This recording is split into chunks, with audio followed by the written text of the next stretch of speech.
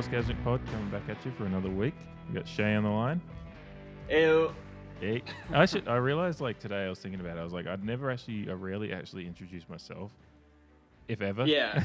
So it's just this talking head that introduces you, and that's about it. Ew. So yeah, I'm Dave, by the way. To There anyone, you go. to the few that. Well, I don't know if like Bill Simmons ever introduces himself. You know, it's just assumed. Yeah, but I guess his podcast is called the Bill Simmons Podcast. So. Yeah, fair enough. Yeah. Whereas, it's never a bad idea to introduce yourself. Yeah, unless people are like coming into this just thinking my name is Sportsgasmic, which is fine. You can call me. I mean, maybe change it for the pod for the growth. Yeah, I mean, if that's what it's going to take to grow the pod, you know, I'll head down to the legal offices in Adelaide tomorrow. We'll be all good. I figured in Australia you just said out loud, "Oh, I'm changing my name," and it was just law. I didn't think there was anything legal about it. Yeah, we go down and go, oi, name's Sportsgasmic. Sportsgasmic now. All right, mate. And a kangaroo stamps your paper and hops away. and then Bob's your uncle. Like, whatever. Yeah, you're picking up that slang pretty well. Yeah. Well, after like 6 years, I feel like I should give back a little bit. Yeah. Yeah, anyway, now that we've got the legal proceedings in Australia out the way, the NFL, you know, it's kind of cliche to say it's a big week in sports because, you know, every week usually has some kind of moment that you can point to as being big. But as far as the NFL goes, it felt like it was a big weekend because we had some results were, you know, they were what they were, but it was what happened in some of those games were huge, which, as the notes I sent you, the first point really was some major injuries to some major quarterbacks that have been a big part of our lives for the last 15 years. Yeah. It did feel like kind of a changing of the guards, so to speak, in the NFL. These are Super Bowl winning quarterbacks that are now out and leaving big holes in divisions that were pretty much dominated by them over the last decade. Mm-hmm. You know, the Steelers, I said on our first NFL pod not too long ago that the division still runs through them, but now I can't imagine the Steelers. You know, our friend Brad, enemy of the pod,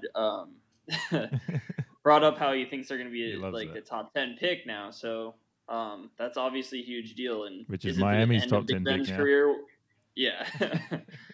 And then Drew Brees, you know, he was a non-pass interference call away from making and probably winning the Super Bowl last year, and now his career is in jeopardy. I resent that statement, but anyway, moving forward. We've talked about it. I do think that the Saints would have beat the Patriots last year, or at least would have been a more entertaining. It would have been a shootout, I think. Goff wasn't ready for the stage, mm-hmm. So I think Brees would have been, but that's a whole. I mean, we've talked about it. Yeah. So. Yeah. The obviously Roethlisberger's Brees is I think 6 weeks is the talk. He's had surgery. 6 to 8, something like that. Yeah, 6 minimum, I guess. I think that's all they have a bye in week 9, so maybe after that one. Yeah. Surgery in his hand in LA, which is, you know, hand surgery for a quarterback's always a dicey one, but I assume it was scary when they showed that footage of him. I was watching the game when he goes and tries to pick up that ball on the sidelines and just he can't even get it into his hand. Yeah. Just, grimaces. Yeah. Yeah. You hate to see it. It was an ugly injury. Yeah. Roethlisberger's is the one that's a little bit more. No one's come out with any indication that he plans to retire, but obviously that's the whispers or the talk, the speculation, with no founding to it. It's just what we talk about. He's 38, I think now. Yeah, gone through a few injuries before. He's obviously a quarterback that's used his body throughout his years. Several concussions. Yeah, he's a quarterback that has made a lot of his career out of taking hits and making runs and being that kind of part of the offense. And when he's taken a year out at 38, it makes you wonder. But I think he might be back. He might see that he's still got one more run in him once he comes back from this one, as long as it's not too much more serious than that it is just a year out. Will solve the problem. But yeah, what do you think about Pittsburgh moving forward now? They are in a bit of a precarious position with what they want to do with their team. They're not a franchise that's built on kind of tanking, I guess, to use the modern phrase. They kind of reload, but now it might just be time to go full tank. I know that's an NBA term, but the Dolphins are obviously in full tank, and that's as much as I want to spend on the Dolphins this week. But it depends on – that seems like a pretty serious injury you got, so it depends on how he's going to be when he comes back. But I don't know. After losing Bell and Brown, it would just make sense to kind of – readjust your plan, I guess, and maybe start focusing on the defense again, and maybe Roethlisberger leaves. I don't know. I haven't looked at the contract numbers, but because the injury kind of snuck up on me. But yeah. I mean, you're talking about rebuilding. It was interesting. I assume this trade was already in the works, and they decided that they just go ahead with it anyway. But the trade for Minkah Fitzpatrick from the Dolphins, who have every single Dolphin trying to get off the sinking ship over there. Which makes you wonder about if tanking is a good idea, because it seems that the Dolphins openly tanking means that every single player actually wants to get traded, which every single good player is heading out of there. They've already traded a couple away already with Tunsil and Minkah Fitzpatrick are at the Steelers now. Bills left, it is a lot different than the NBA because there just are so many more people involved, 53-man roster, another 10 men on the practice squad. That's a lot of livelihoods on the line. And so a lot of people quitting on your team and playing a brutal sport just to get the number one pick for some quarterback who has a 50-50 shot of, becoming what they actually want. Seems a little barbaric, I guess, for you to sacrifice a entire season of getting your teeth kicked in by the AFC East, which isn't even that good. But when you're tanking, you're going to get your teeth kicked in football. So, that's the thing, is that you're still asking. You still have to put a side out there, and whoever you're putting out there, you're still asking to knock heads for 60 minutes. Or however long each side of the field is on there. But it's the tanking issue is one that. Not sure it's working out very well for Miami, and I think the ownership. The one good thing the Steelers have going is that they've got a really good stable ownership. That's a family that's been there for years. So you'd imagine that whatever decisions going on behind the scenes are going to be a little bit more thought through than possibly the Dolphins and teams that are a little bit more chaotic behind the scenes. But the Steelers. Being in this position is weird because you go into every year, and we even went into this year as thinking that they were an AFC threat just because they're the Steelers and because of Ben. They're one of those ones you just pencil in as a chance because of who they are, kind of like the Patriots penciled in as almost going to the Super Bowl every year because of who they are and who they have there. And Ben Roethlisberger gave them such clout and credit in the bank as far as where you'd expect them to be. So him being out for the year, obviously lost some big names in the last year, which was out of their control a little bit. They did what they had to do in that instance. Mm-hmm. Now they're in a position where they're going to be looking like we'll get to Cleveland and Baltimore in a bit, but they're going to be on the outside looking in their division, I think. I think something that does stand out though is that Chris Long, I think, pointed this out on the Russillo pod the other day that the team did seem to rally around Mason Rudolph, who put up eye-popping numbers in college, obviously, and was kind of a question mark coming out of college, but he does seem to be a similar size and kind of make to Ben Roethlisberger. And if he can get something going with Juju, who knows? Because, the Browns are definitely not where everyone thought they were going to be. And, Lamar Jackson looks great and the Ravens look great, but they played the two of the worst teams in the NFL. So, two of the probably bottom 5 teams, I would say. So, we'll see this week. They play, the Ravens play the Chiefs, and we'll get to that in a second. But obviously, premier matchup of the week. But we'll see how Jackson does against that. If he kind of regresses, I mean, maybe that division's still open. And if Rudolph can get something going for the Steelers, then maybe they don't have to kind of ruin their season. There's still hope. Yeah, and that's it. We've seen plenty of backups come. I mean, Brady. And Nick Foles a couple of years ago as well. I mean, Foles had a bit more. We already knew of him as a starting quarterback a little bit in the league with his little run with Chip Kelly as well, but we knew he was still a backup coming in. That and the Eagles fans and most of the NFL fans wrote off the Eagles as soon as Wentz went down that year and went on and won him a Super Bowl. So we never know what's going to happen. It's just it does feel like a changing of the guard moment when you see a guy that's been as successful in the league as Roethlisberger has to go down like that. But yeah, kind of segueing from we touched on the Breeze injury. There's not much more to say about that one apart from he's going to be back. I think they'll be okay. Yeah. That division's pretty terrible. Yeah. And Teddy Bridgewater was a starting quarterback not too long ago. So, he looked a little overwhelmed against the Rams defense, but most quarterbacks do with Aaron. I mean, Brady didn't look great in the Super Bowl with Aaron Donald running after him every play. So I don't think there's anyone in the world like there's the old Chuck Norris jokes back in the day. Yeah.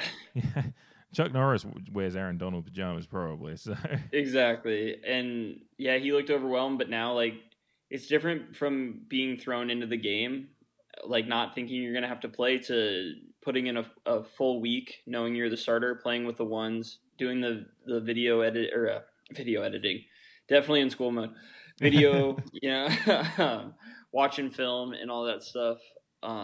So I think the Saints will be fine. They still have Kamara, so I think him and Bridgewater could have kind of a fun thing out of the backfield. So and Michael Thomas is obviously still there. He's one of the best receivers in the league. Yeah, he's got all the tools there to if he can integrate himself into the offense and make the right passes and not try anything. Just play the offense, play what's given to you. If they start getting some success, then coaches will try some things. But he's just got to go in there and do the job, and obviously utilize. He's going in there with, like we said, some good tools there to use. So use the tools and see what happens. And as you said, the division is trash. I had the notes, can they hang in it? And then I think after I wrote that, I had a look. I was like, of course they can, because it's so trash. Yeah. I mean, Cam Newton is barely hanging on. I don't even know if he's playing this week.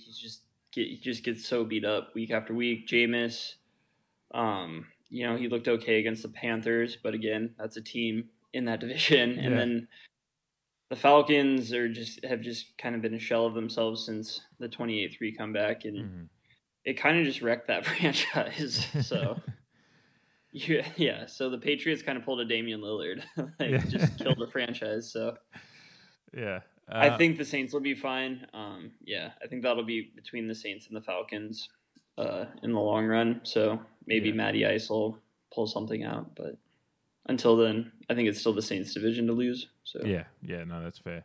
Kind of rolling into another aspect out of that game that the Saints getting jobbed on a referee call again, which just... that was weird. Unreal. I don't really understand that call, and it's kind of like, we say it all the time, football's stupid, because you don't know what a catch is, you don't know what pass interference is. Apparently, we don't know what a pass is. I mean, going all the way back to the Tuck rule. So it's just another instance of the refs getting it wrong, and nobody really knowing. It's kind of like why it's such a risk to gamble on sports, because I can't imagine. I mean, I think the Rams still covered. They might have been even a home dog in that game, but I doubt it. But I'm sure they still covered, but if that play goes the other way, then it's certainly a whole different game. Yeah. So why do they whistle that dead when, I don't know. Well, I mean, they thought it was an incomplete pass right away. Yeah, I mean, they're trained to let plays like that go, but it's muscle memory. Mm-hmm. If you think it's an incomplete pass, you're going to blow the whistle sometimes. Reminds me a little bit of No, it really doesn't. Now that I think about it, now that I run that through my head, I was gonna say Van Persie getting sent off in Barcelona for not hearing the whistle. So I don't know. It's somewhere in that ballpark where it's just this gray area of a rule that doesn't make any sense, and it really costs teams games. Yeah, and there's been a few radio shows. I think it was Dan Patrick said, you would have thought the one game the referees would have been making sure they were dead on with would have been the Rams Saints, because all the eyes were on it after last year's obvious kerfuffle at the end of that championship game, and they screwed the pooch again. And then not only that one, the roughing the passer call on Mitch Trubisky and that wild end to that Broncos-Bears game was, you're either, the next step, if you're making that roughing the passer, is that it's just going to be flag football after that. And I'm not trying to be the old man saying, you know, we do have to protect players to a certain extent, but the ball was still just releasing from his hand as he made the tackle. I don't know how is that roughing the passer? If you have any idea, you can tell me. No, and that's just another one of those gray area calls where it's like, and it's kind of like a penalty in soccer, which I know we'll get to in our next pod. What is the gray yesterday? What is the gray area there, though? Well, it's just that like there's no honest definition of it. Just like there's no honest definition of a penalty in soccer. It's supposed to be like that old pornography thing from the 1950s where it's like, I don't know what it is, but I know it when I see it. But like that doesn't make sense. Like because perception is life, and everybody perceives things differently. So whether it's pass interference, whether it's what's a catch, whether it's a penalty in soccer, you know, whether James Harden kicking his legs out at defenders is a foul or not, everybody perceives that action differently. So until the rule book specifically states this is a penalty, this is exactly what roughing the passer looks like, then we won't have a clear definition of it. So it is still a gray area. Unfortunately, I think 95% of the people watching that would say that it's not roughing the passer, and the other 5% are diehard Bills fans that can never see Bears fans that can never see anything going against their team. So it just is a gray area. Yeah, it's unfortunate, but yeah, and it's funny because I can imagine if it was a quarterback, you know, say Cam Newton or a Mahomes, just a quarterback that's a bit more mobile, they wouldn't call that. It seems to be like it's still, there is that, you can always see that difference between how they call plays. And I know Trubisky moves a bit as well, but he's still just, there is that difference between how they referee quarterbacks depending on how they read their play. And yeah, not that was it. You know, I mean, it did give them. It certainly helped. It certainly helped them move down the field. And terrible football game, by the way. Yeah, but, yeah. Well, yeah, wild last minute. You know, the last minute was very entertaining. Usually, terrible football games have those. Yeah. So. Yeah, and then I don't. I mean, that's just life in the NFL these days. Yeah. Was it a better game back in the 1970s when quarterback like that wouldn't even be glanced at as a passing or as a roughing the passer? Maybe, but also guys were getting their heads caved in back then. So you take the good with the bad, and you want to protect people's brains and stuff like that. So yeah. We're just not going to ever, I don't think we're ever going to have a conclusive answer to any of this as football gets safer. So, the last one on the isn't refereeing, it's more a general NFL thought that I had just watching the last, you know, Trubisky has that play where he's kind of the pocket collapses, but he uses his feet to move forward and just behind the line of scrimmage makes that pass. Can't think of the receiver's name. You know the play I'm talking about. It's the one that leads to the field goal. And you're watching the clock count down. The receiver catches it, goes down, and kind of initiates contact with someone covering, and the clock stops. And I don't know. I think the clock runs out on that myself, but yeah. I don't know where you were at. I haven't actually done too much reading up on what other people's opinions are because I kind of just wanted to have a conversation. Gray area. Yeah, we'll call this one the gray area pod because it's where everything is on this one. But well, it's just what football is because nobody knows what's happening because they change so many rules every single year, and it was like it was an anticipation call. Like they knew that they were going to call a timeout, so I think they just gave them the timeout like in less than a second, which the clock should have ran out, but because of anticipation, which. You know, refs are trained to know the speed of the game and what's going to happen. So I guess I don't. Yeah. Again, you wonder how much clock runs out at the stupid times of the game when a timeout gets called. Exactly, like 2 minutes. 2 minutes to go in the second quarter. Yeah.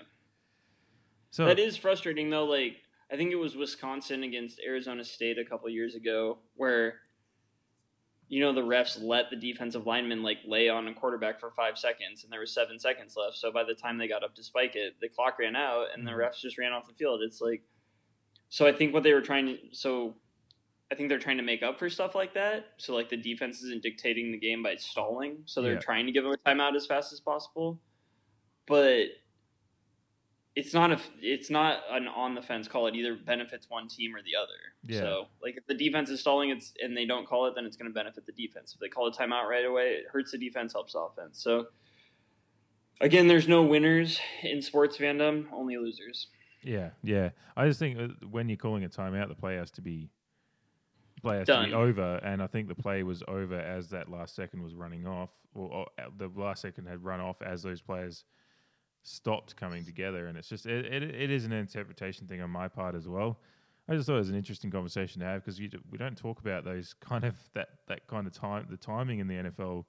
And I was just thinking back to other moments in games where you're looking 2 minutes to go in the second quarter, and so a coach calls a timeout, and you see him running down the sidelines or whatever, and a couple of seconds run off, and they never think about running. I know they do bring back time on the clock at different times in the game, but it's often towards the end. There's all those moments earlier in the game where it kind of just is let go. So maybe that 1 second was there, considering what was let go earlier moments of the game. Who knows? You'd have a whole pod about how the clock works in NFL probably, but it's also just. It's crazy that we can slow the game down to, a fraction of a second and get every call right, and yet NFL coaches still have to sprint down the sideline to get a timeout, and sometimes the refs don't hear them, and it's like this mix of technology and this archaic system that was based in like the 1970s. It just doesn't, I don't know. It's just bizarre. It's so weird that we spend our time talking about these things. We spend our time literally talking about I wonder what the issues were like in like the 70s, like if podcasts existed, what we would be talking about instead, rather than like how to get someone to listen to the podcast without on their, like, they don't have any portable music devices probably. Yeah. What do we on their transistor radio. Yeah. How do we do this? Our listener count might even be less than it is now. It'd be hard to do. Anyway, we might as well talk about some actual football that's not about clocks. Kansas City continuing to roll. Obviously, they played Oakland, which while Oakland had an okay result in the first week, it was nothing major. It was a win against a Denver team that isn't. Well, it's got Joe Flacco at quarterback, so. They could be 2-0 though. Denver easily could be 2-0. Yeah, but they have Joe Flacco, so they're not. Yeah, it's bad. I put in the notes, and you've had a read of him. Mahomes is obviously, I think he's on repeat MVP pace, I think, and I've got some ideas about how that could change, but I don't actually think it will. Yeah, I mean, he's easily going to throw for 50 touchdowns again, I think. Mm-hmm. He threw for 4 in a quarter, which is just, I think we're so conditioned to like lights out quarterback play in the NFL after the past 2 decades that we're kind of numb to it, but that's 4 touchdown passes in just the second quarter. I mean, pretty insane, and half those passes were just so on the money. It wasn't his receivers' routes. He was putting the ball where only they could get it, and yeah, if I was a Patriots fan, I'd be a little bit nervous. No, yeah, I mean, yeah, on that front, yeah, I definitely am. I was nervous last year, and I will be this year. But there's no doubting that it just that's what football is. You're going to come up against good sides, and this one's. I think he as a talent is special. It might be an overreaction to seeing it because we're just at the start of his second year and we don't know what will happen. But at the moment, you can already see this feel that he's a generational talent as well, with his arm strength and his pass accuracy as well as just his mobility. Like you're getting a lot of little bits of the quarterbacks we've seen over the last 10 years, whether it be Russell Wilson or Aaron Rodgers or Tom Brady, all those little things coming together, and this guy that's got this amazing strength in his arm, whether that's some of the baseball in him as well, but I think it's just going to be a bloodbath this season when it comes to like who's going to have home field for the AFC Championship game. I know it didn't help Kansas City last year. Well, it kind of did, but I'm sure they'd still like to have it. And as bad as the AFC East is, I don't think the AFC West is much better. Yeah. The other one, I don't think. Obviously, this is just Brady's had a really good start to the year. I don't think too many expected it. He was one of the last players picked in my fantasy draft, which I grabbed him as my second quarterback. And he's off to a great start statistically. He's on pace for 40 touchdowns, almost 5,000 yards. I don't think whether he keeps up this pace for the entire year, because we've talked about on previous pods whether he's going to slow down, just because of his age, whether he has some weeks where it's just his arm strength fails a little bit. But he's certainly on pace for a good year, and I don't see it diminishing too much. Whether he will just be in the low to mid 30s of touchdowns, and yardage might be 4,500, which is still going to be. Mahomes is on pace for 6,500 passing yards. So we're talking apples and oranges as far as the pace we're on. But I just think it's cooler for the NFL to have Mahomes be the MVP for the younger generation and for selling jerseys and stuff. Every little kid in New England already has a Tom Brady jersey, and people across the country have Tom Brady jerseys. But, I think Mahomes is going to be this guy that's supposed to take over for the Bradys and the Mannings when Brady ultimately retires, and Breeze, maybe this injury is the end of him. He's pretty old, and he was already showing signs of decline. So I think it is the NFL does want to kind of push the younger generation, so it's cooler to give the MVP to a guy like Mahomes than Brady or any of these other older guys. Yeah, and I think Mahomes at the end of the year will fully deserve it as well. The other one that's a sneaky, I don't know, do you have any other candidates that you can think of that could be MVP this year? I only thought of one more just as I was listening to some information about the last week today, and it's one that I know won't win it, and won't because they won't deserve to win it. But dark horse, Dak Prescott in Dallas. I mean, that's a huge dark horse, but America's team. He's put up big stats already. If the Cowboys are good, they're going to be in the media a lot, so the attention's going to be on him. So that would be the other one. Just after 2 weeks, a new candidate can always emerge. But great minds think. But right now, it's Brady that's exactly versus who I was thinking about. Yeah. Yeah. Well, they have a chance to be the best team in the NFC, especially with the Saints losing Breeze now. So.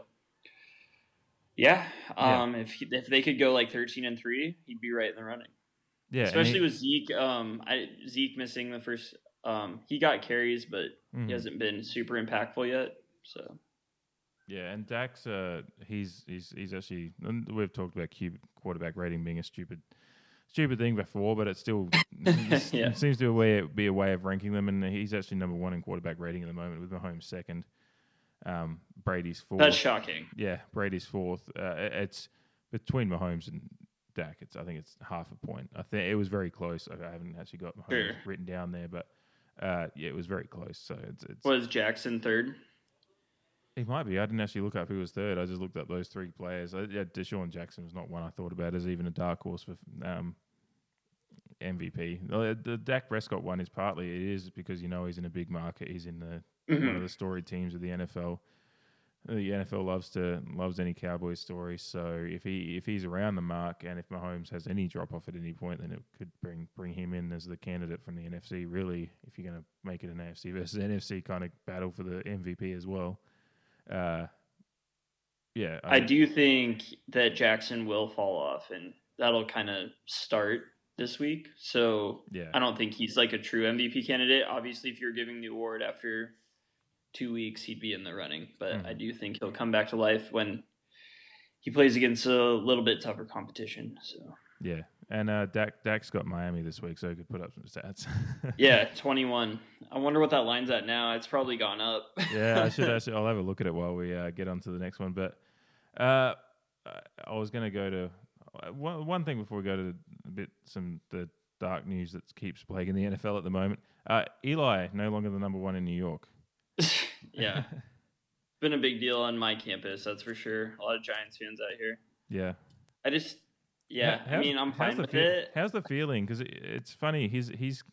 I wrote in the notes he's got a complicated legacy because no one ever seemed to really Giants fans love him for what he did in those Super Bowls, which is obviously understandable.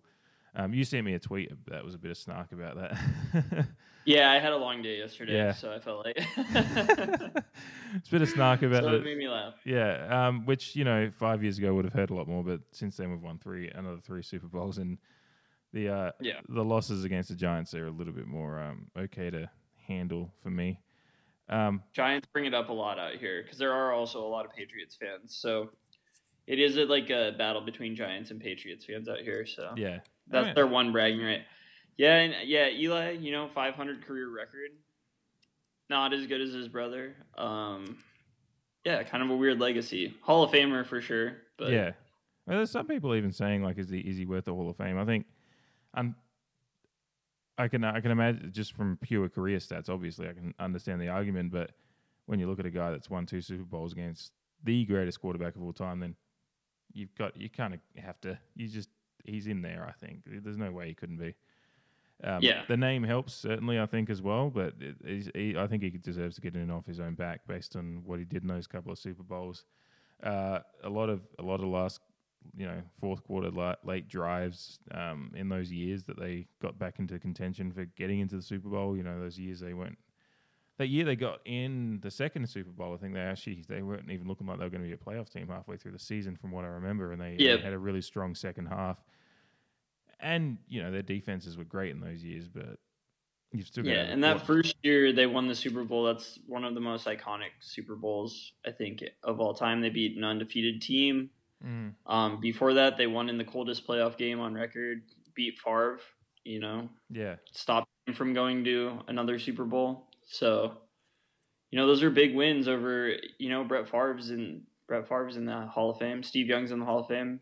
I think Eli Manning has to be. Yeah, I don't think we're even debating that, but I'm just saying. Oh, I've certainly seen the tweets, and whether it's not from anyone reputable, it's just the discussion is there from some people who are a little bit more anti-Eli and, certainly Patriots fans. No, it's not even. I'm a Patriots fan, and I'm here saying he should be. But I'm saying Patriots fans do have, they're some of the people that are leading that charge against. I mean, we're generally Eli Manning. We're generally anti-Manning as a constitution, but yeah, which is weird because you own the other one. But yeah. I mean, it's we own the family. We've got 2 more than the entire family does. But I don't know about Cooper. Maybe leave him out of this. But look, they're all together in the family photo, so they get lumped in. The line, just going back to the line, I was just waiting for my phone to recognize my face so it would log me into my account. Technology. 21 and a half, which isn't actually the biggest line of the week. Is that Australian or is that on ESPN? That is on Bet365, so which is a worldwide one. But yeah, feel free to let me know. But 21 and a half, that's the line for the Jets and Patriots is actually 23 in America. So is that the Cowboys Dolphins one? Oh yeah, sorry. No, that's a Jets Patriots. Yeah, one. Sorry about that. Yeah, so Jets Patriots is 23 on mine as well. So that's unreal that the Dolphins don't even have the biggest line of the week. Well, but the Jets are on their third quarterback. Yeah, I think that's actually looked not that bad. Yeah, it is 21 and a half. Yeah, so yeah, I mean Trevor Simeon's is not a greenhorn in the NFL. He's played a bit of quarterback. He was. I don't know if he's going to play this week though. He got knocked out as well. Which one? Yeah. Where are we at now? Luke Falk. Oh, that's right. Who was on the practice squad at the start of last He's the Washington State kid, right? Yeah, put up huge stats. Yeah. Kind of a system quarterback, but you looked okay against the Browns in mop-up time. Yeah. Didn't look great when the game was still up for grabs, but they're not going to win at Foxborough. But yeah, I mean that'll be the real question: can they cover? So, which no. I mean, I think the real question 23 is a big line, and the Patriots sometimes have those random games where I've seen them play the Jets plenty of times when we're meant to smoke them and we don't. Yeah. And then you have those games where we're not. Like I remember Thanksgiving, like the butt fumble game was meant to be a real tight game, and that just went out of hand very quickly. So you never know what's going to happen. But does Antonio Brown play? I mean, it doesn't really matter because the Patriots offense will be lights out anyway. Yeah. Well, like if my fantasy team's concerned, I hope not, because Josh Gordon had a terrible week last week after having a decent week the first week. So, but fantasy aside, and actually talking serious things, I guess we've mentioned his name now. That SI piece he sent me yesterday, I think. Yes. Fantastic piece. I'll have to put it in the show notes so people can.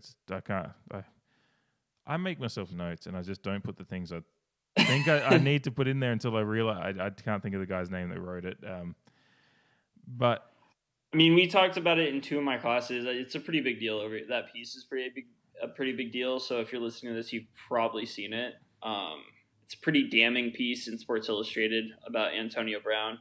It has nothing to do with really the sexual allegations or anything, and it is kind of concerning how they present. Well, there is a different sexual allegation in it, but not the one that kind of started all of this. Mm-hmm. It's a pretty damning piece. There are some problems with it. The artwork they use is obviously, they darkened the photo and made it grainy, which kind of made him already look guilty of stuff. And it is kind of a hit piece on his character because it kind of portrays him as a sociopath. Mm-hmm.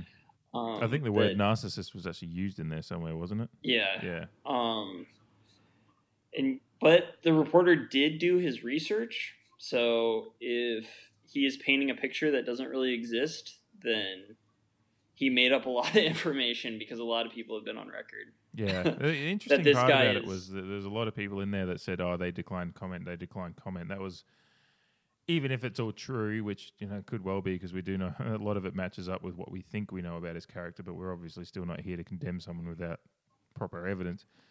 We can only talk about what we know. But, there was a lot of these people, their stories were there, but they declined to comment. Or there was a few of them that certainly put the artist, I think, she did comment in the story, didn't she? The one that... A little bit, yeah. Yeah, so there is a lot of stuff there that if you're building an idea about who Antonio Brown is based on the things that have happened over the last couple of years, you're not exactly surprised reading these stories that are in this piece in SI. But yeah, it's a tough one, and I said to you that I was it kind of annoyed me when they said, the Pats must have done very little due diligence. But hard for an Aussie. Yeah. Yeah, we don't speak the Queen's English, so certainly. None of this. I think a lot of people declined to comment because they had ongoing lawsuits against them, so that would threaten.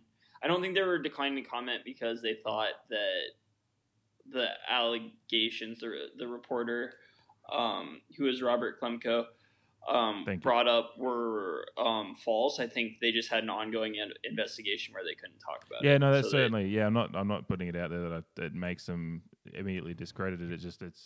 I'd love to see just this piece with everything. You want to see more because you're just getting that little bit.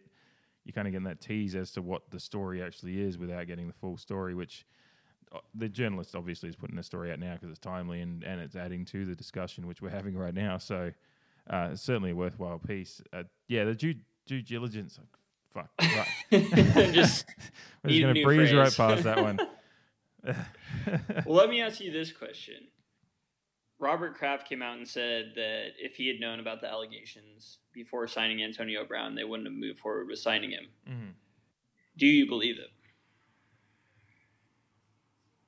Yeah, I think so. I think if this had come out, I don't. Color me surprised.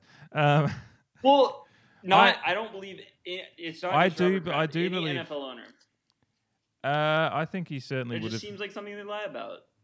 I mean, we've seen it. Greg Hardy got another chance. Jerry Jones gave Greg Hardy another chance. Yeah, Kareem Hunt's is going to play after he's suspended it. Tyreek Hill, the only reason he's not playing is because he's hurt. Yeah. I think the Patriots don't like this drama around them. Jerry Jones is a completely different... Yeah, guy. Bill Belichick is the guy that actually signed... Robert Kraft's a mouthpiece at this point. Bill Belichick... You think Belichick would have cared about the allegation? Yeah, Bill Belichick's a robot and a mad scientist, and all in one as far as how he constructs a football team. He doesn't like. I don't think they like these distractions. They're not enjoying what's going on at the moment. They're certainly they are very good at insulating themselves from the outside noise, so it's not going to affect them too much as far as their day-to-day and game preparation goes, but they're certainly not going to be enjoying it when they're being asked these questions. You know, you saw Bill Belichick in the press conferences is just, he hates them on good days. So these ones are going to be fucking annoying him. So I do believe that if this had come out as it was breaking down in Oakland, then Oakland obviously would have just sped up that process. And I don't think we wake up at 4:01. Well, I woke up. You guys are just in the middle of your day. 4:01 as soon as he can be signed, that we're seeing the news the Patriots have signed him. I don't think that happens. I think it might be a few days, and then if nothing, maybe a team moves, and maybe then the Patriots. I do think there'd be a bit more of a gap at least, and I like to just believe that the Patriots wouldn't sign him, but then they've kept him on now because they've signed him anyway. They've got this signing bonuses. Played him as well. Yeah, and that's what I wrote in my notes, that they're in this weird rock and a hard place thing because there's no. Yeah, it depends on. I don't know what their personal conduct policy is exactly. And the NFL it's probably not great. I mean, they had one Aaron Hernandez. I was trying to avoid Aaron Hernandez coming up, and I knew it was just somehow you'd bring it up at some point. I do have a question for you. I can't wait. We all know Bill Belichick's demeanor with the media and stuff. Does he owe the media a little bit more when it comes to this story, rather than his typical shtick? No, because what's he going to say? We just need to be candid about it. He can be. Bill Belichick be candid. I know, but yeah, and it's like funny when he's saying like we're on to Kansas City when it's about his gameplay, but like this is a serious matter. Does he owe the press a little more? Like, if somebody asked him what went into the decision to play Antonio Brown, does the media deserve an honest answer about that? Well, I know I'm asking a Patriots fan, so this. No, I'm trying. No, you know what? You know me. I'm pretty good at trying to be objective about these things. Tell that to the hole in your wall during the Falcons Super Bowl. There's a celebration hole, and I'm very proud of it. Oh, he changed it. Okay. No, that one was. That was. I don't know. Have you heard the wrong story? We'll talk about it off air. Yeah. No, I think. This is where it's getting into the nuance of like how can, if he gives a candid honest answer about why he went into playing Antonio Brown, then you're getting into. I think you'll get an answer once they cut him, which I think will happen at some point, which is where I was getting to. If he's guilty. Yeah, and well, they might decide if the circus keeps continuing and these little other stories come out, they might just say this is detrimental to the team, and it's they'll come up with something that makes it okay to cut the contract, which I think. I think, in my personal opinion, even being accused and having this on you, this kind of allegation, I don't know if it's okay to cut the contract, but if these things keep going on, they could certainly play him less, and then maybe Antonio Brown will do another video and get himself cut. But yeah, I think like I said, they're in a rock and a hard place thing where there's actually no criminal charges, which is such a just fine point of the law because there are still serious allegations. So I don't know, that shouldn't matter. That's what makes that piece kind of sketchy, I guess, for lack of a better term. Yeah. I mean, I thought the piece was great from a reporting standpoint because the dude, a lot of hard work, yeah. And so, but he was also asking people. He didn't go with anybody on Brown's side, which I like if you're gonna write a piece and you're trying to prove a point, I don't do that old college bullshit where you have to put in the opposite argument, like like what if Hitler was a 3/4 of the way down to prove your point extra. I think you can just drive home your point with just a lot of evidence. But yeah, I if that piece is even 80% true, I think it paints a picture of a guy who is not a good person. Yeah. And that doesn't mean he's guilty of everything he's been charged with. So that's where the piece is kind of up in the air. Like, just because he did all this bad shit before, does that mean we should automatically bury him for this allegation? So it's hard to talk about until there are criminal charges or he's acquitted. I guess acquitted is if he's criminally charged, but yeah. So. Yeah, and I think that's where the Patriots are at the moment. Unfortunately, is there are no criminal charges, and they've got a guy who, when he's playing and when he's invested in the team that he's playing in, is still probably one of the. We were talking about DeAndre Hopkins maybe being one of the best wide receivers. Antonio Brown and is still in that moment of his career as far as age wise goes, that he's still probably the best receiver in the league. You know, he was front of Madden 2 years ago. He was top 5, definitely. Yeah. Yeah, he was top pick in most fantasy drafts. If you like, we forget like talking at it from a football standpoint, the Patriots would be like they haven't actually been given a legal reason that they need to cut him. There's obviously it's bad optics, but as I've said, I just don't. Yeah, go ahead. And like you said, there's plenty of.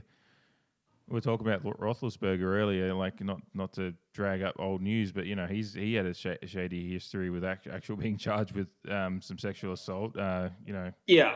A guy that we both love to watch in the NBA, Kobe Bryant. All these guys have gone, and I'm not trying to say that. I'm not trying to say that he's going to go on and have a great career after this, because I think that the further we go into the 21st century, the more these things are being then less accepted, I guess, if that's the right. I was going to say this, like, if that Kobe Bryant stuff happened today, it'd be completely or different. The Roethlisberger stuff happened today, it'd be a much bigger deal. Yeah. Especially with Roethlisberger, especially Kobe, he went to trial for it and everything. Mm. That would be an even bigger deal. And Kobe just has kind of a twisted legacy, and we're going to get into some NBA stuff pretty soon here as October comes about, and I'm sure we'll have a Kobe discussion when we talk about the Lakers.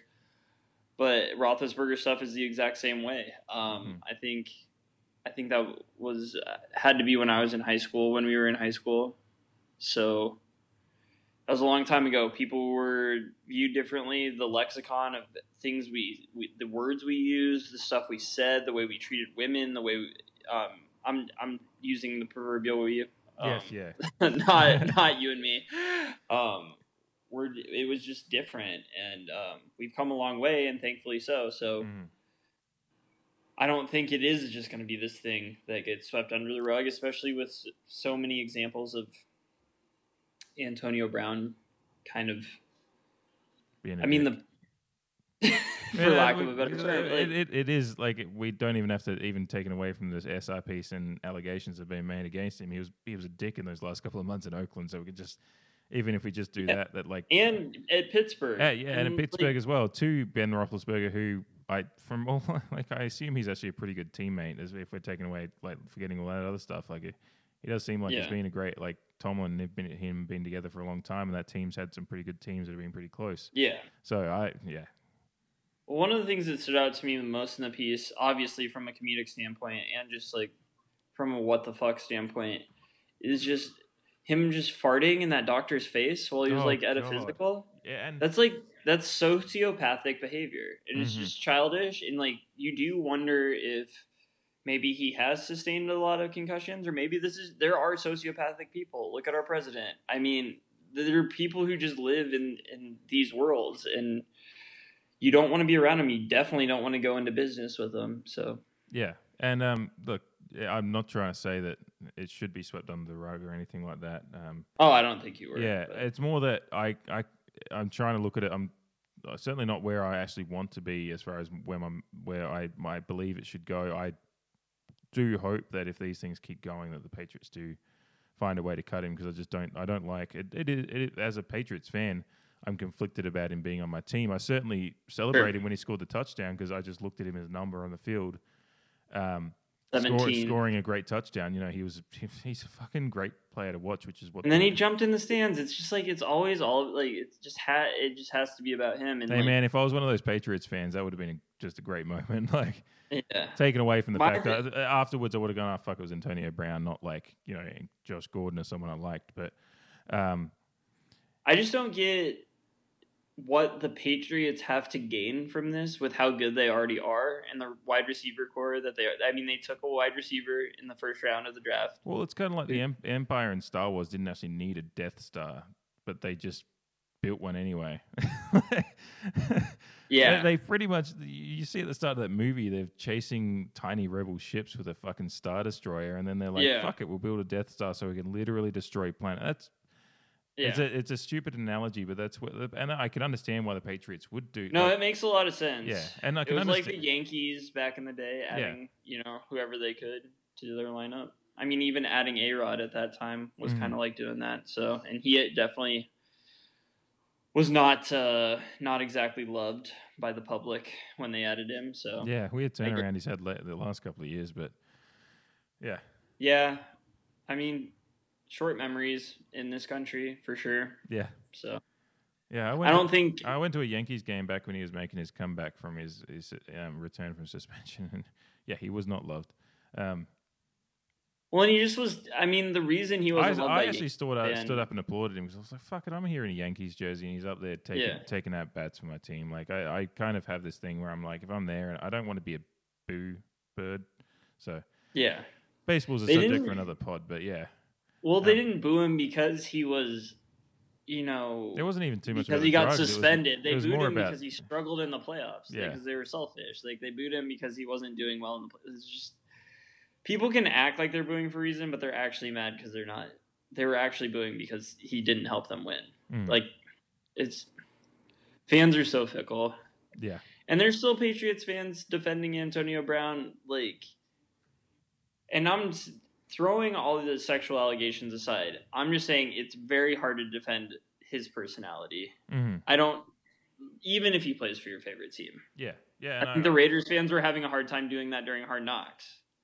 And you still haven't seen Hard Knocks, and it is wild. So I'm sure if you watch it now, all the stuff they do on Antonio Brown, you'll just be like, good God. Yeah, I might actually have to sit down and watch it finally, like just as far as the historical it's context frustrating. of the Antonio Let me Brown tell stuff. you. Yeah. I usually enjoy Hard Knocks. I just didn't want to watch. The Gruden shtick.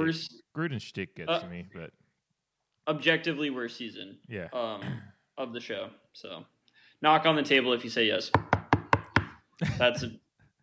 When you watch it, you'll understand. Oh God, I can't. Yeah, it's bad. I can't wait. Well, I can, but I'll get to it. Anyway, yeah. Look, to just wrap that up. Find a way to wrap that up, even though it's just such a. I don't. It's the biggest story, and honestly, we can talk about the games and all that stuff. But. Yeah, I don't know where I want to go with it, apart from the fact I am conflicted about him being on my team because I don't like who he is, how he's presented himself as a football player the last couple of years. I do like what he does on the field. So it is that, you're selling your soul to the devil a lot of the time in sports because there's usually, if you actually went through and interviewed every player on every team you support, you'd find a few guys like you would have had that with the Cubs a few years ago with Oh, I have it with the Cubs right now. Yeah, there's Addison Russell. I hate watching him bat. I hate watching him play. I wish he wasn't on our team. He hits a home run, I feel empty. Yeah. I don't because I'm conflicted. We're in a pennant race, a very tight pennant race, and Javi Baez is hurt, so Russell is playing, and I hate it. Like I can't stand it. I don't like watching when he bats. I get that people have second chances, but the stuff against women, it's just something I'll never forgive. Yeah, and yeah.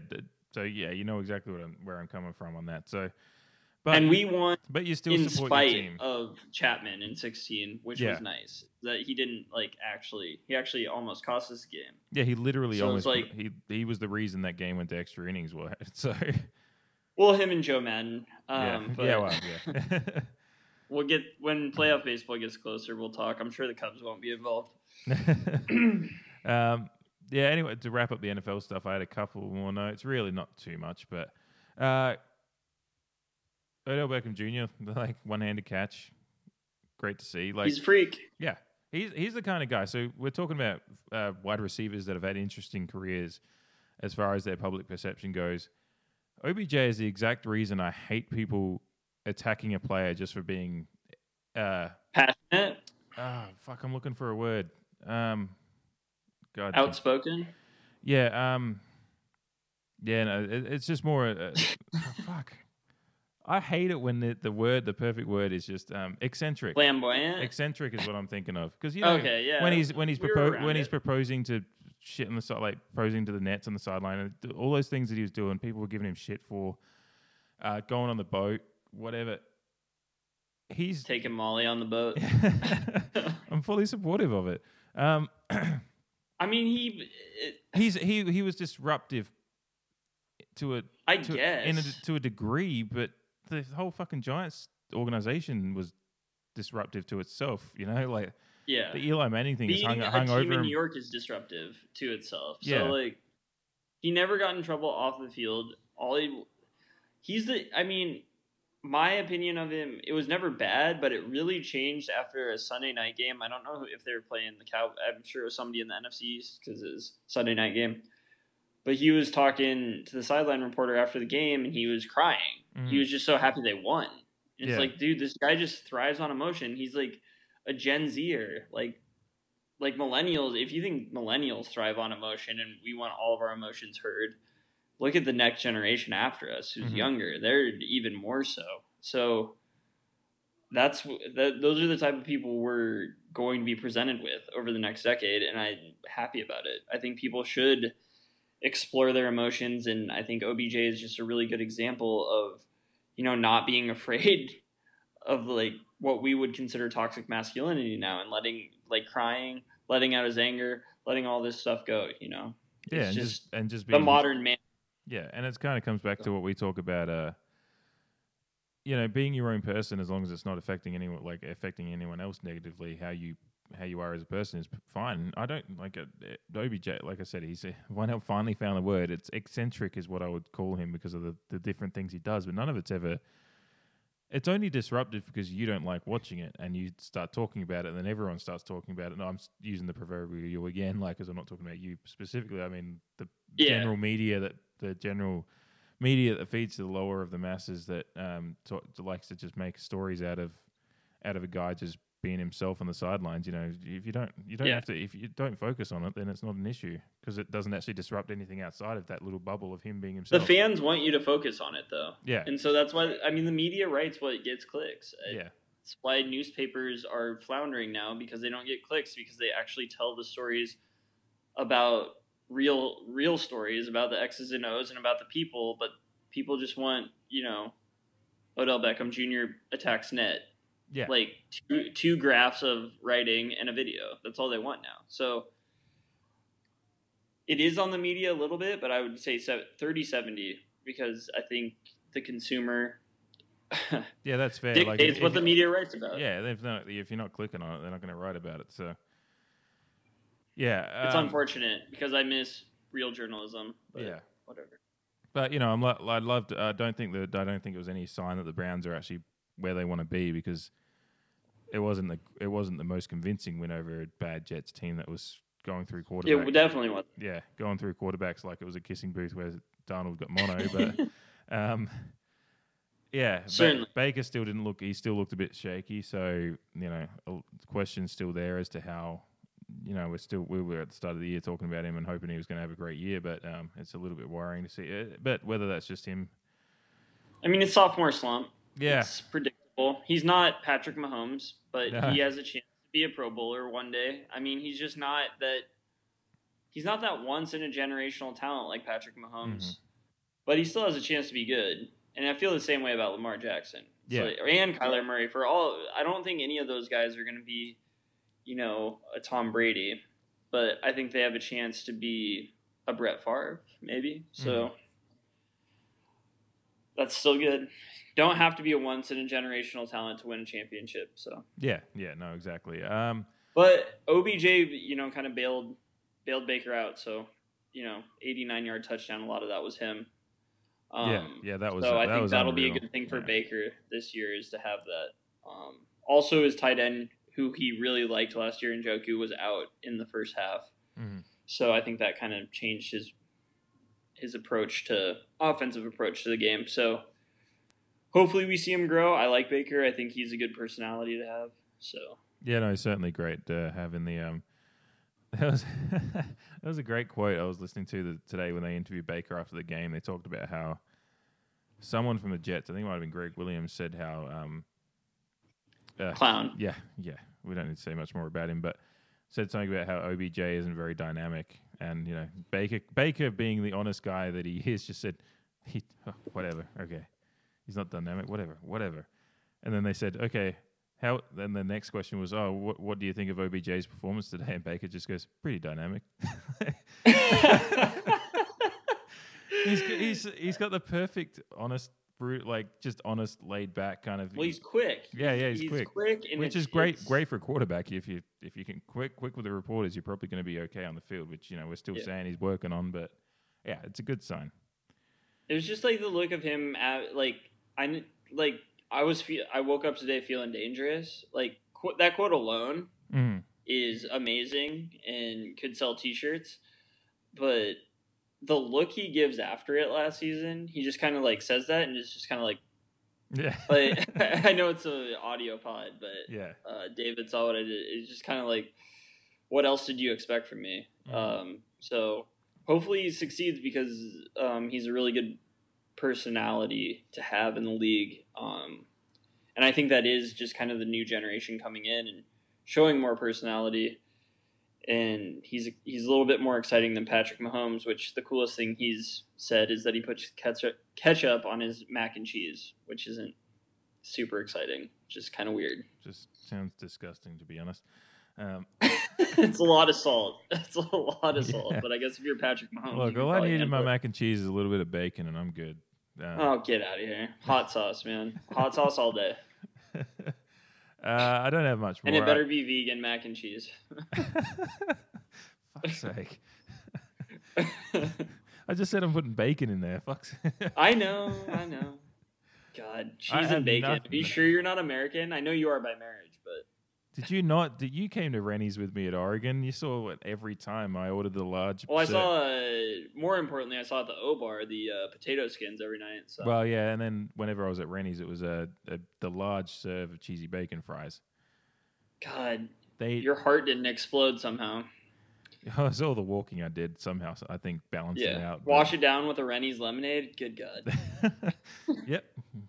Not. You eat the cheesy bacon tots and you don't remember you ate them until the next day. So yeah. Oh, Rennie's same lemonades. kind of with the lemonades. Good God.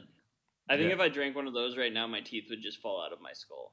So and then I'd probably order another one because once you got started on the Rennie's lemonades, it was like just chug them back and then deal with the consequences the next day when you wake up and realize you haven't consciously remembered the last 12 hours. But yeah, and we're in our 30s now, so I can't imagine what that hangover would feel like now. It was bad enough at 24.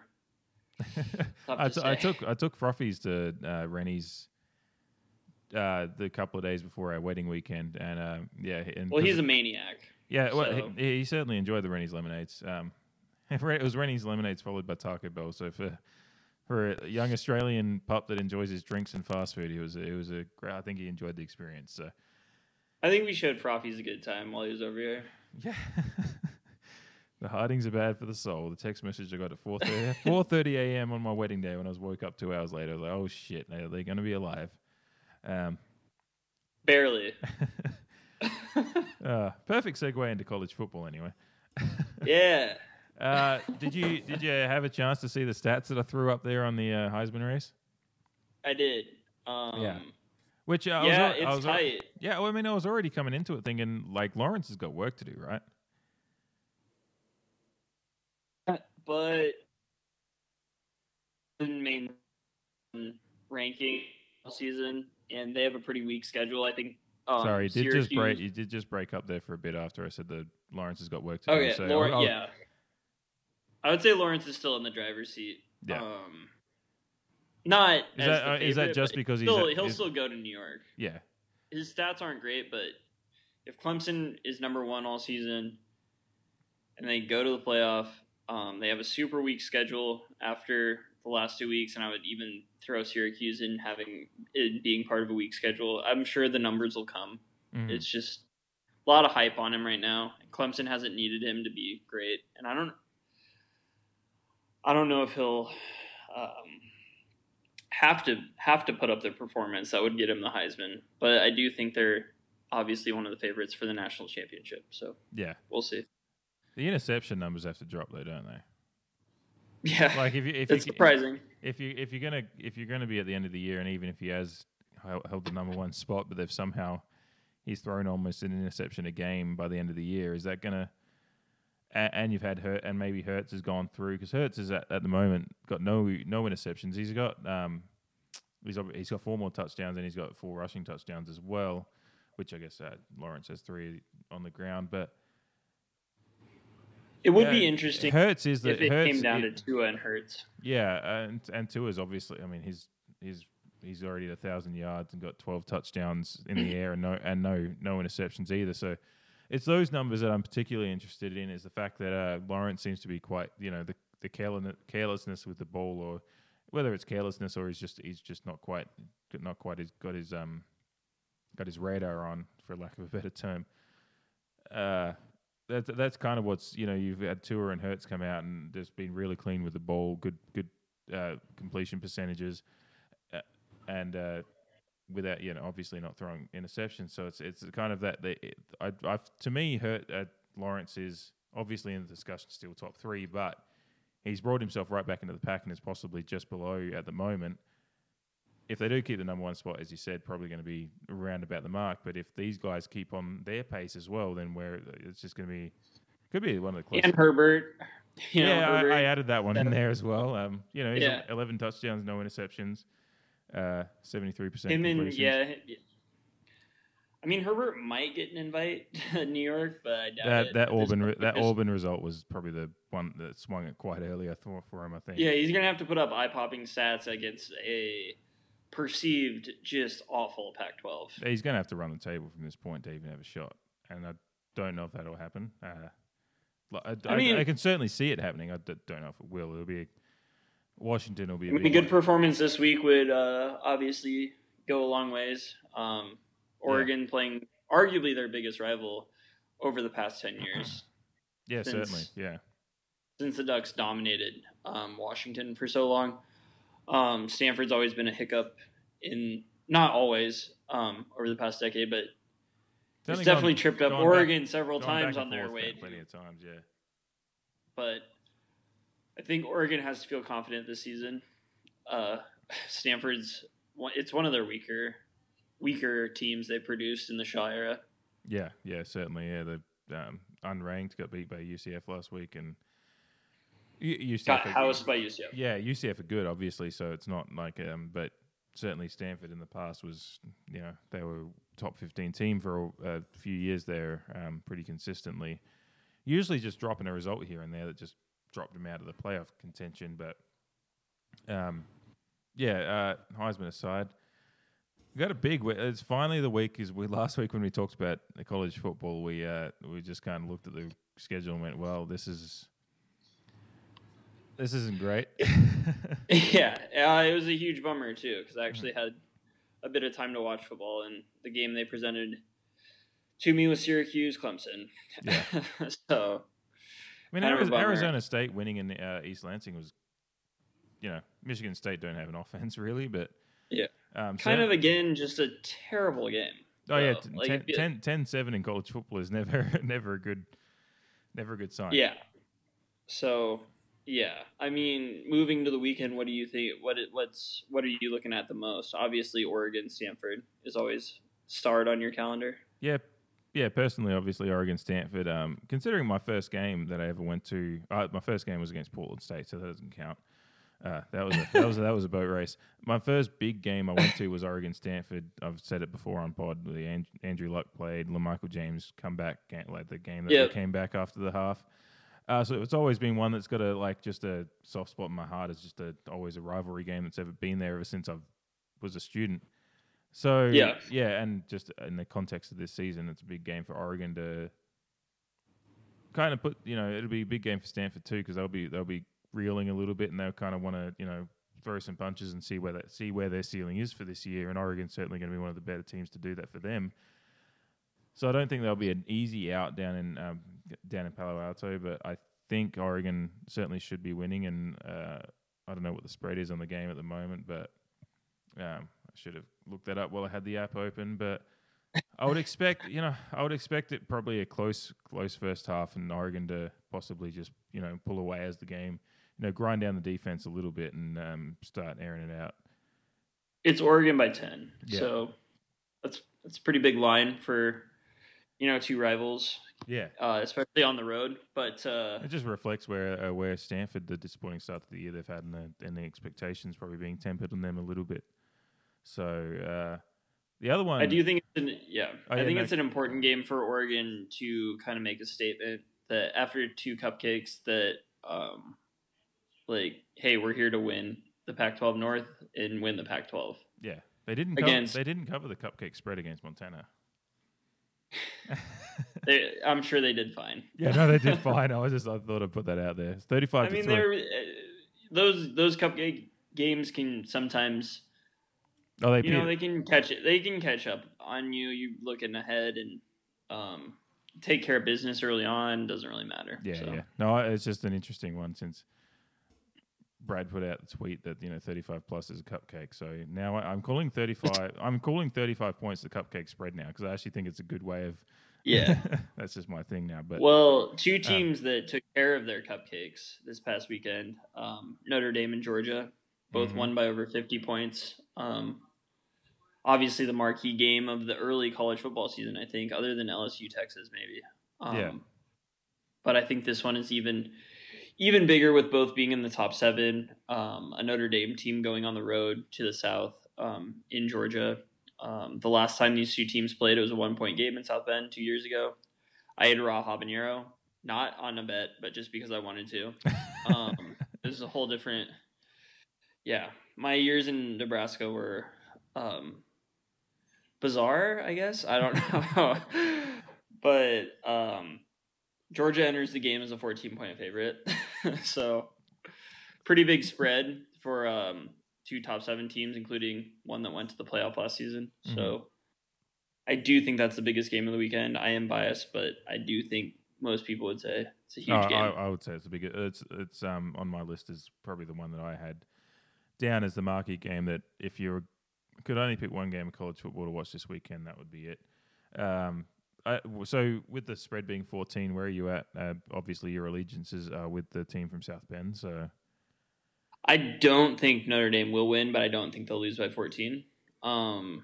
Obviously, this could go completely wrong for me. It certainly has for Notre Dame, and just like Clemson last season. But Notre Dame did lose to Clemson by less than Alabama. A lot of people who thought, Alabama is obviously one of the greatest teams of all time, and Notre Dame lost to Clemson by less than Alabama did. So Notre Dame's caught a lot of shit for that performance in the playoff last year, but I think they just ran into a juggernaut. So, I mean, is Georgia – this is a huge game for Georgia too. This would be a statement win for them.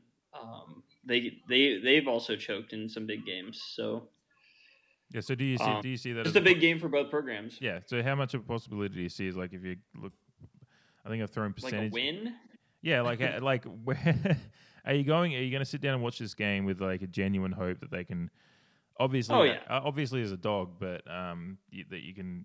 There's something that can be got out of the game because we all know football. I've never entered a Notre Dame game not thinking they're going to win. Yeah. It's just something about college football. It's something about liking Notre Dame since I was 3. It's just something about it. And my allegiance is obviously I'm a bigger fan of almost every sports team I'm a fan of than Notre Dame, just because as you get older, college sports kind of take a backseat to some bigger things because more emotion and more, well, maybe not emotion, but more political, social, other things like that. Things of that nature are presented in professional sports because athletes can get away with it more. So you do tend to side with, your Arsenals, your Cubs, your Blazers but I still have a huge soft spot for Notre Dame. So I go into the game thinking they're going to win. Always have. It's just kind of how it goes. Yeah, no, that's fair. Like, if we went into games thinking I do go into games thinking my team's going to lose sometimes, but when you sit down to watch, you still hope for the miracle. So it is. Well, I just also think it's just a product of growing up in Lincoln, Nebraska, when Nebraska won 3 titles in 4 years. You know, everybody there thought Nebraska was always going to win because they always did win. So I think I got some of that, but just with a team that didn't win as much. But now Notre Dame wins way more than Nebraska, so yeah, I still have that. And they went 12-0 last season. They've gone 12-0 twice in the past 7 years. So yeah, so like that's the thing. Like they've actually their last couple of years of football, their losses have only been against these big teams, are where Notre Dame have fallen down. They haven't had bad losses. I mean, the point differential aside, as you brought up before, but they lost to Georgia by 1 point. They're too big. They're 2 times they got blown out. Other than that Arizona State game, which was an outlier like 5 years ago. Yeah, the 2 times they got blown out. You know, it was to Alabama and Georgia, Alabama and Clemson, 2 national champions. So, yeah. Just kind of what happens. You know, when they went down to play Jameis and number 1 Florida State, they basically won that game, but got called for a pick play in the last second. So, yeah, Notre Dame gets called out for losing these big games a lot, but they've really only been blown out twice by, like I said, eventual national champions. So I do expect them to put up a fight. Like I said, this has gone pear-shaped for me before, so I'm predicting it from a fan's point of view, not a analyst by any means. Yeah, so. Which, you know, analysts are just fucking talking out of their ass half the time anyway. So yes. So the other one that I've got on my list is just as an interesting one. We got Texas A&M versus Auburn, which is obviously an SEC matchup and a top 20 matchup as well, with Auburn being ranked 8th and Texas A&M being 17, I think. 17, yeah. So, and it's in College Station. Yeah. So A&M's actually the favorite by a field goal and a half, which is kind of surprising. I'm not a betting man, but I'd probably take Auburn in that. But Auburn really hasn't played anybody since Oregon, and A&M's played a pretty brutal schedule so far. So yeah, so it might be a case of the fact that the bookies have actually looked at the schedules rather than the obvious rankings, and seen that A&M have actually gone through a bit of a hellfire to start the season that might have hardened them up a bit, whereas Auburn's only test was Oregon, and they kind of scraped through that one by Oregon trying not to win the game more than anything. So that was a game that I guess A&M's played Lamar in Texas State, so not exactly a murderer's row, but obviously going to Clemson is not easy, and I just expect Auburn to win. I think they do have something special in Bo Nix, and as much as 2 Oregon grads can congratulate them on that, I guess, but yeah, I think they'll take care of business, and I think that Iron Bowl at the end of the season will be a little bit closer than it has been of late. Interested to see this Auburn defense go against Tua. So, but we'll be eating turkey by then when that game's being played. I'll be eating tofurkey. You'll be eating turkey. But actually, I don't know what Australians eat for Thanksgiving. Well, we literally don't have Thanksgiving, so I mean that's the thing. But we have had our little things here and there, like Andrea's bosses are obviously American, so there was one year we just got fucking takeout chicken and ate chicken, and just had a little Thanksgiving dinner, and can't think if we did anything last year, to be honest, but probably have a beer, and it's a gluttonous holiday. It's not needed. Probably beer and kangaroo or something. I don't know. Kangaroo steak. Foster's. It's really delicious. Not Foster's. Nope. It's Australian for beer. I don't know if you know that or not. So it's weird that you don't know your own culture. Those ads used to fucking just blow my mind when I moved over there. I love those ones where it was the guy that fucking ran onto the like a salt plain football field, slaps a Band-Aid on the back of his head, and it just says Australian for helmet. I'm like, fuck's sake. Yeah. I just remember one from a beer, and it's like a beer in the Wop Wop, and it's like, or a bar in the Wop Wop, and it's just like this shack, and a guy throws a boomerang at the TV to change the channel, and it's like, Australian for remote control. It's like, what? It's like, how many TVs did he break with that boomerang before he actually changed the channel the first time? Yeah.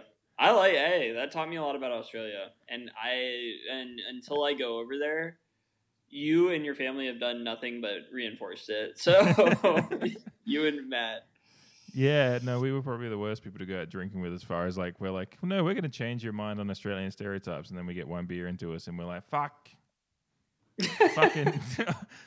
I said fucking. It's just when you were all together, I could hardly understand what was being talked about. It's like, are they talking about me right now? It's like a foreign language. Yeah, the beers, like, the more the beers go down, the thicker the accent gets. It's a weird thing. I don't know if I actively try to like tone it down. I probably did when I was living over there, but God knows what. No, God knows we were usually into our cups, so it was. Well, that's it. Yeah, it was usually 12:30 a.m. at the O Bar, and I was, many dollar beers deep. Yeah, and that's when we do our football or our soccer podcast after this. When the beers start flowing, you get it. I have to start helping you through your points a little bit better because you start to get that Aussie draw. Yeah, I understand it, but after years of dealing with it. Yeah, I think that's kind of like where Andrea is as well. The wife, she just kind of like just helps me along a little bit here and there, but but she looks at me sometimes as like I say something and she looks at me and I'm like, you just have no idea what I just said, do you? And she, nope, not a fucking. I remember being at the O and like looking at the bartenders, like when you and I would be talking to them sometimes, and just looking at them like, I don't know, just nod and smile and assume it was about the Ducks. Yeah, just throw up an O and everything will be okay. Yeah. Well, on that note, we'll move on to the soccer pod and, go Ducks. But until then, this is the end of this pod anyway. So stay sportsgasmic. I'm out of beverages again. Every time.